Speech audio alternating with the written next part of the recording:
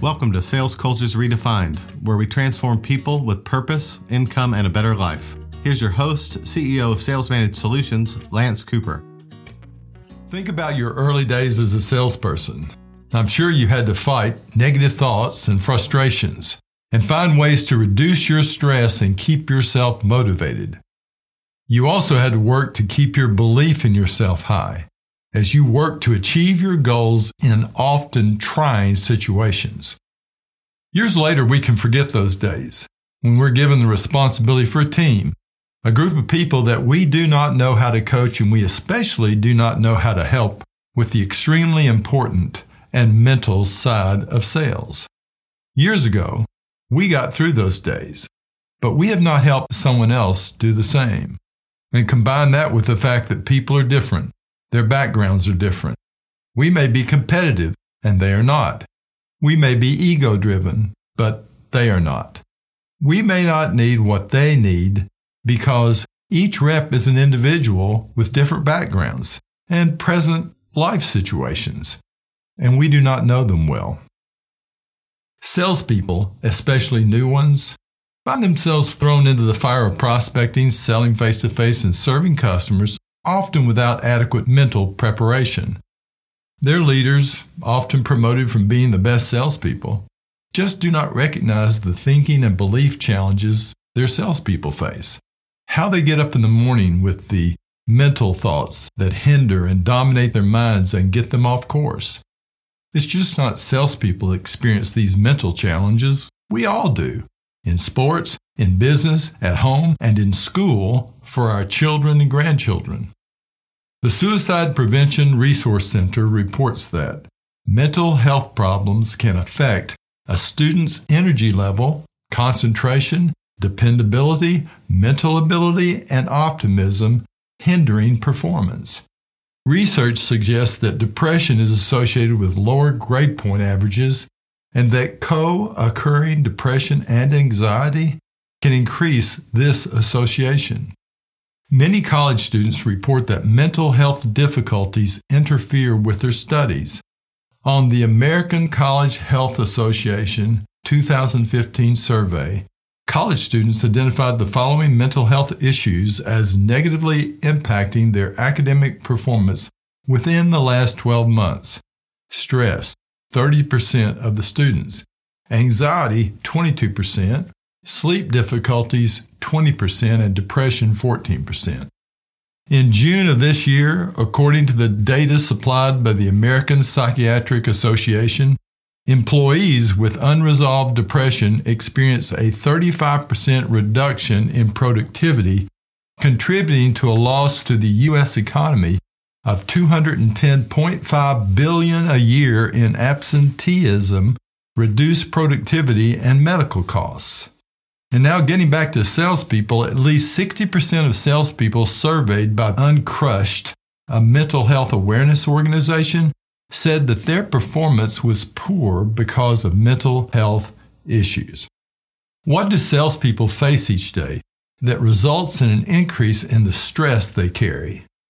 Daily rejections, rude responses, quota and KPI measurements, inadequate training, adjustment to fast product changes, complicated and inefficient point-of-sale systems, internal and external compliance issues, minimum standard responsibilities, unrealistic social media expectations, micromanagement, fear of approaching strangers.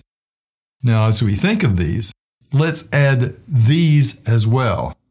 No personal and meaningful goals for which to work to achieve. A low view of their own capability to achieve goals. No focus or understanding of customer benefits behind products and services. A lack of company passion toward its purpose, toward the people it serves.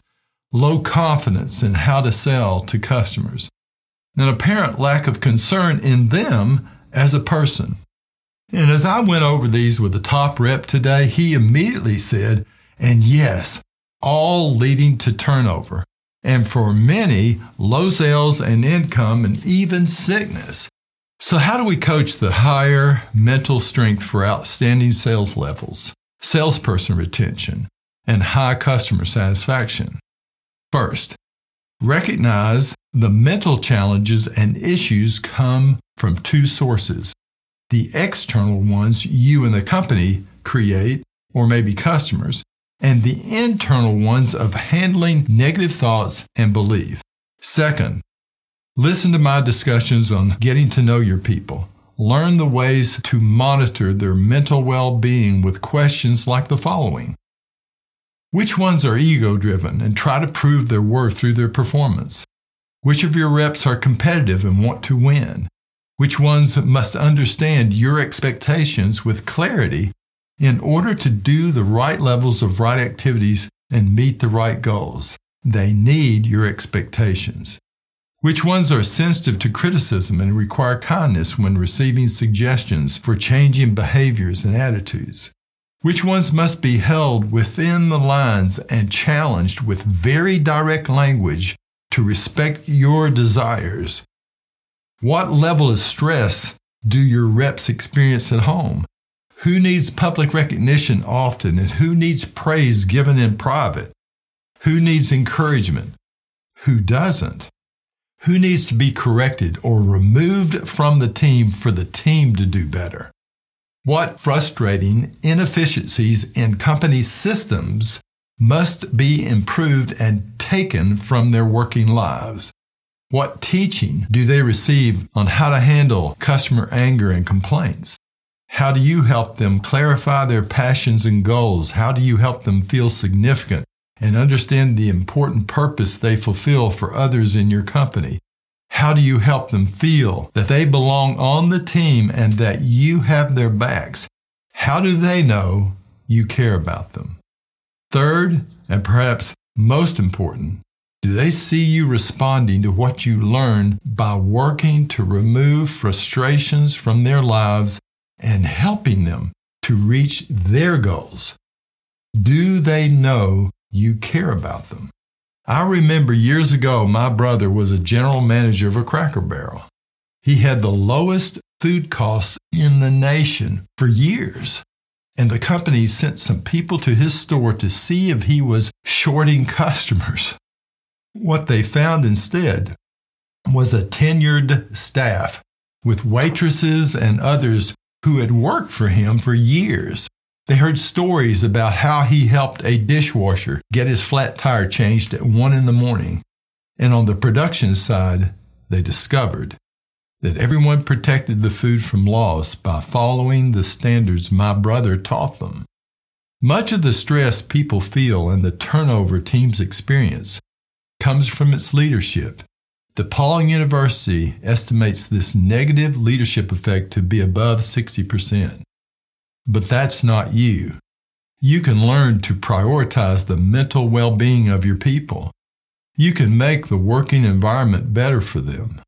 And in doing so, you will actually change their lives for the better and the lives of the people they influence. And sales and profits and incomes will increase, and turnover will decrease.